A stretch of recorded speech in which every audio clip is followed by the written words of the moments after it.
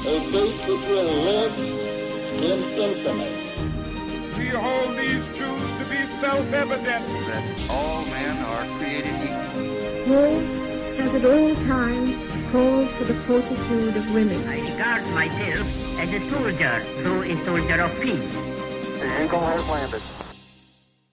Welcome to the Today in History podcast, where you learn about an event that occurred today, May 2nd, from history. Today's episode is titled, More Than 1,000 Schoolchildren Protest Segregation in the Children's Crusade.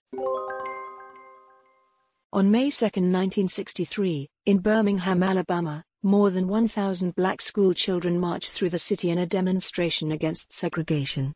The goal of the nonviolent demonstration, which became known as the Children's Crusade Children's March, was to provoke the city's civic and business leaders to agree to desegregate. Martin Luther King Jr., among the civil rights leaders who organized the protest, said, "We are definitely starting a stepped-up campaign to lay our grievances before the conscience of the community." Police arrested nearly 800 demonstrators, including a 6-year-old girl, mostly for parading without a permit. Teachers shouted encouragement to him, singing students as police made arrests. School buses took those arrested to jail.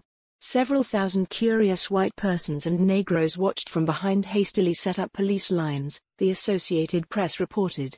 Firemen laid out high-pressure hoses in a 2-block area as one large group of Negroes surged downtown. The hoses were not brought into play. The next day, the children marched again. But the Birmingham police response sparked a national outrage. On orders from Police Chief Bull Connor, law enforcement officers doused peaceful demonstrators with water hoses and turned loose yapping dogs. In Washington, U.S. Attorney General Robert Kennedy said the continued refusal to grant equal rights and opportunities to Negroes makes increasing turmoil inevitable. After meeting with civil rights leaders, Birmingham leaders eventually agreed to desegregate businesses and free all those jailed during the demonstrations. Read more, When the Youth of Birmingham Marched for Justice. Today's historic event is provided by History.com. You can find a link to the article in the show notes. Help support the podcast by rating us on your favorite podcatcher, or support it on Patreon by visiting patreon.com/autopod. Thanks, and tune in tomorrow for an all-new episode of Today in History.